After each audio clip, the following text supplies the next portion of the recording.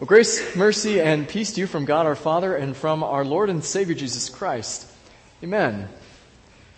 If I had to give a title to today's message, it would be this: Jonah, the most awful, successful prophet of God. Now, you may think that describing a person as both the most awful person and the most successful person wouldn't naturally go together, but in Jonah's case, both adjectives are appropriate, and it's one of the reasons that the book of Jonah, the story of Jonah, is as compelling as it is. But to make sure we're all on the same page as we begin, I want you to think, how would you complete this sentence? The story of Jonah is about fill in the blank. How might you finish that sentence? The story of Jonah is about what? Now, if you're one of our younger members who's grown up and spent any amount of time in Sunday school, you might be inclined to pipe up, the story of Jonah is about a big fish. After all, that is probably the flashiest bit of Jonah's story.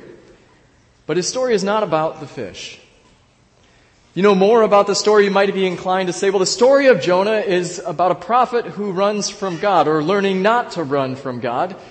And while you can definitely pull that message from Jonah's story, that also is not what the story is about. The story at its heart isn't about a big fish. It's not even about the prophet Jonah himself. It's about the mercy of God. And the mercy of God given in spite, not because of this prophet named Jonah. Now Jonah, he's an interesting character. And as you begin to read his story and you realize very quickly he's given the title prophet, right away you're inclined to give him the benefit of the doubt when you read what happens next. Jonah, this prophet of God, hears the word from God, "Arise, go to Nineveh and preach to this great city." And Jonah, of course, does the exact opposite. He arises and then he goes in the opposite direction. And immediately, as you're reading the story and hearing it for the first time, you're thinking to yourself, well, why on earth would this prophet do the exact opposite of what God has commanded? Giving him the benefit of the doubt, you might think to yourself, well, maybe he's just like 95% of the human race and he just really doesn't like to speak in front of people. And God has asked him to do this uncomfortable public speaking gig, and he's decided, you know what, I don't want any part of it.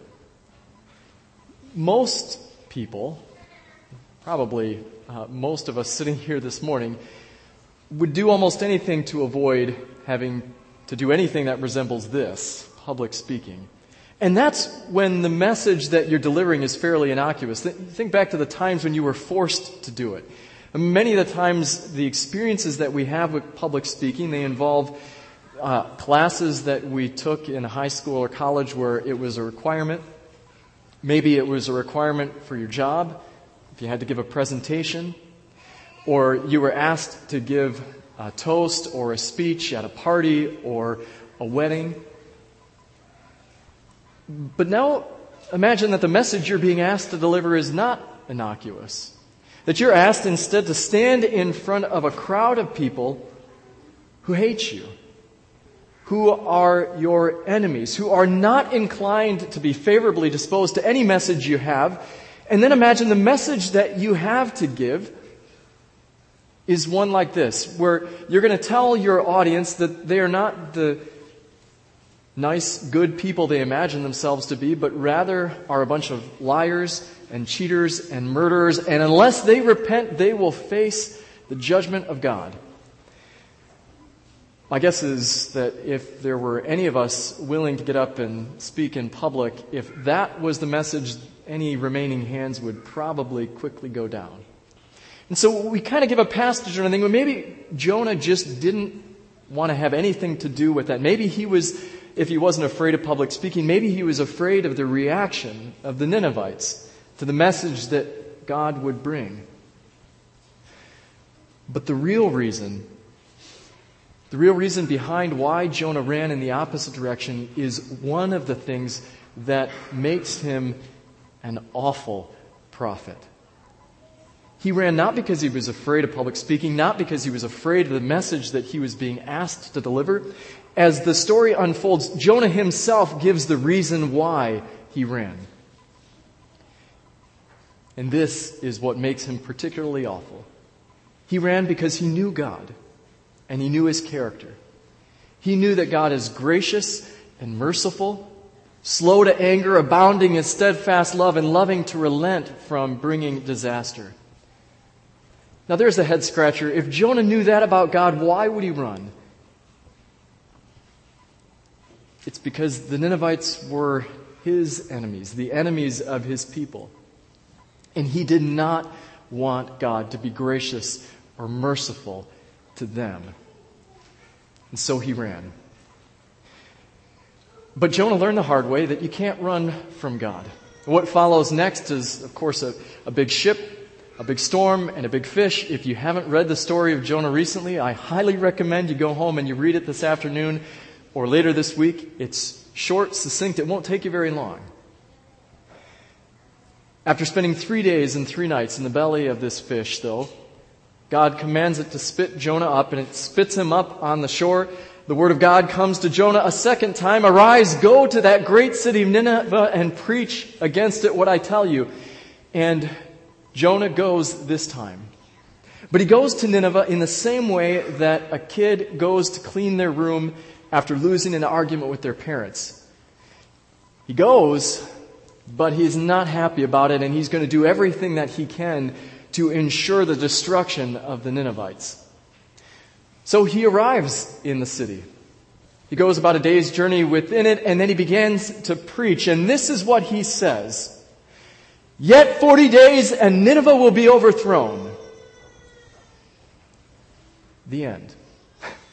It is arguably the shortest sermon recorded in the Bible. It's even shorter in the Hebrew language, only 5 words. Yet 40 days and Nineveh will be overthrown. This message that he preaches, this sabotaged message, becomes the second reason that you could say Jonah is the worst of the prophets, the most awful of prophets. The most awful, not because of the brevity of the message. I'm sure it's possible to preach a 2-second message and have it be faithful. I've never tried that. Maybe some Sunday when we throw a lot of hymns in, we'll give it a shot.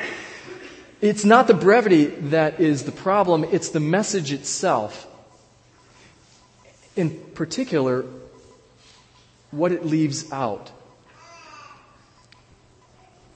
The message is simple. Yet 40 days, Nineveh will be overthrown. It's all law. It's all bad news. But it's what he leaves out which is the worst and what makes him the most awful prophet. Considering that that is the entirety of the message, it presents a different God than the God of Israel. Remember, Jonah himself, he proclaims that God is gracious and merciful, slow to anger, abounding in steadfast love. But you don't see that picture of God in the message that Jonah delivers. Instead, the only picture from God that you can get from that message that Jonah delivers is that God is an angry, vengeful, wrathful God. There's no hope of repentance, no hope of anything in the message itself. But thankfully, the story of Jonah, it doesn't end there. Because for all of that, for as awful as Jonah is as a prophet, for as awful as he is as successful. He's arguably the most successful prophet of God by any measure when you read through the Old Testament. You could do a study of this later this week if you wanted, but I'll give you the Cliff Notes version. Most of the time when God sent a prophet to his people, they didn't hear. Even though you might say they were predisposed to hear because they were the children of Abraham. They were God's own people. You would think that they would listen to a message from his prophets, and yet most of the time the prophets were ignored. Or they were threatened. or they were persecuted, or beaten, or killed. It's safe to say, when you read through the history of the Old Testament and the prophets and the messages they give, hearing the words of the prophets, it didn't happen very often. Not hearing that resulted in repentance and a change of heart. Jonah is notable in the response of the Ninevites. So he goes into the city and he preaches this message. A message which is bare bones. It is simply a recitation. Hey guys, in 40 days, all of you are going to be wiped out. The end. There's nothing else in that message. There's no hope that maybe if you repent and change your ways, God might relent. Nothing. It's just a quick shot. This is what's going to happen to all of you. But the incredible thing is, these people who are not predisposed to hear and listen to a message from the prophet of God, they don't just hear it, they listen to it. And they repent, from the least of them to the greatest. When word of this very abbreviated message reaches the king of the city, he issues a proclamation, and this is what he says. By the decree of the king and his nobles, let neither man nor beast, herd nor flock taste anything. Let them not feed or drink water, but let man and beast be covered with sackcloth, and let them call out mightily to God. Let everyone turn from his evil way and the violence that is in his hands. Who knows? God may turn and relent and turn from his fierce anger so that we may not perish. These people, these foreigners, they heard this message of impending destruction. And with no other information about this God who is soon to destroy them, they fall on his hoped-for mercy.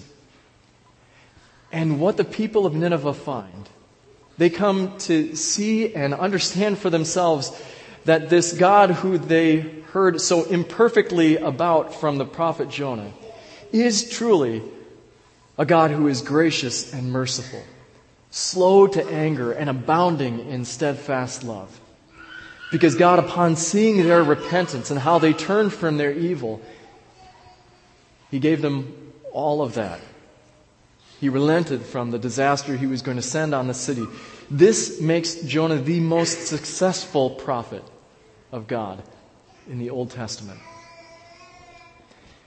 And so in the book of Jonah, the story that bears his name, we see him as the most awful and yet the most successful prophet of God.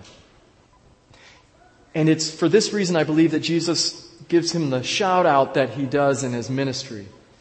Later on, nearing the midway point of his ministry, people were asking Jesus for a sign. They wanted to see some tangible proof that he was who he said he was, that he was the Messiah, the Son of God. Now, never mind the fact that at this point he'd already done countless miracles, healing people, healing the sick, and casting out demons. They wanted more. And Jesus said, enough. No other sign will be given to this generation except the sign of the prophet Jonah. For just as he was 3 days and 3 nights in the belly of the fish, so the Son of Man will be 3 days and 3 nights in the heart of the earth. Jesus was pointing forward to what was to come. His death and rest in the tomb for 3 days. More than that, his resurrection from the tomb as the sign of signs that would point to the fact that he was, in fact, the long-awaited Messiah. See, I don't believe it's just the happy correlation between numbers, which is what Jesus latches onto when he calls out Jonah in this way and connects his own death and resurrection to the time that Jonah spent in the fish. It's the entire message of the book itself. That God's grace and mercy and love is not just for a select, chosen few, but in fact is for all people. People of every nation and tribe and language. What this means for us as we consider the prophet Jonah and his story as a whole there are going to be moments where we find ourselves stepping into the shoes of Jonah himself, where we find our own hearts being hardened towards those we consider our enemies, those who we feel deserve nothing but God's judgment and wrath. And in those moments, we need to hear and experience what Jonah heard and experienced outside of Nineveh, that God truly does care for all people, that God desires all people to be saved and come to a knowledge of the truth. But there are arguably more times we find ourselves stepping into the shoes of the Ninevites, where because of our own sins and failings and mistakes, we wonder if there's any hope of restoration, if there's any hope that people could still love us, that God himself could still love us. And then the message of this book also is for you. We need to hear again that God is gracious and merciful, slow to anger and abounding in steadfast love. This is God's nature at heart. In all of these ways, we come to know God. This is the summation of Jesus' entire ministry, capsulated in this one story from the Old Testament, that God's love and grace and mercy is for all. What you will come to find and experience is that there is more grace in God than sin in you. We praise Jesus for this. Please pray with me. Heavenly Father, this morning we give you thanks for the witness of Jonah, your most awful yet successful prophet. We give you thanks for the words of this book, for the message that it imparts. We give you thanks for your Son, Jesus Christ, who, pointing back to this book, revealed to us that you are a God who loves mercy, a God who calls each of us to repentance and restores us, just as you restored the Ninevites. In Jesus' name, amen.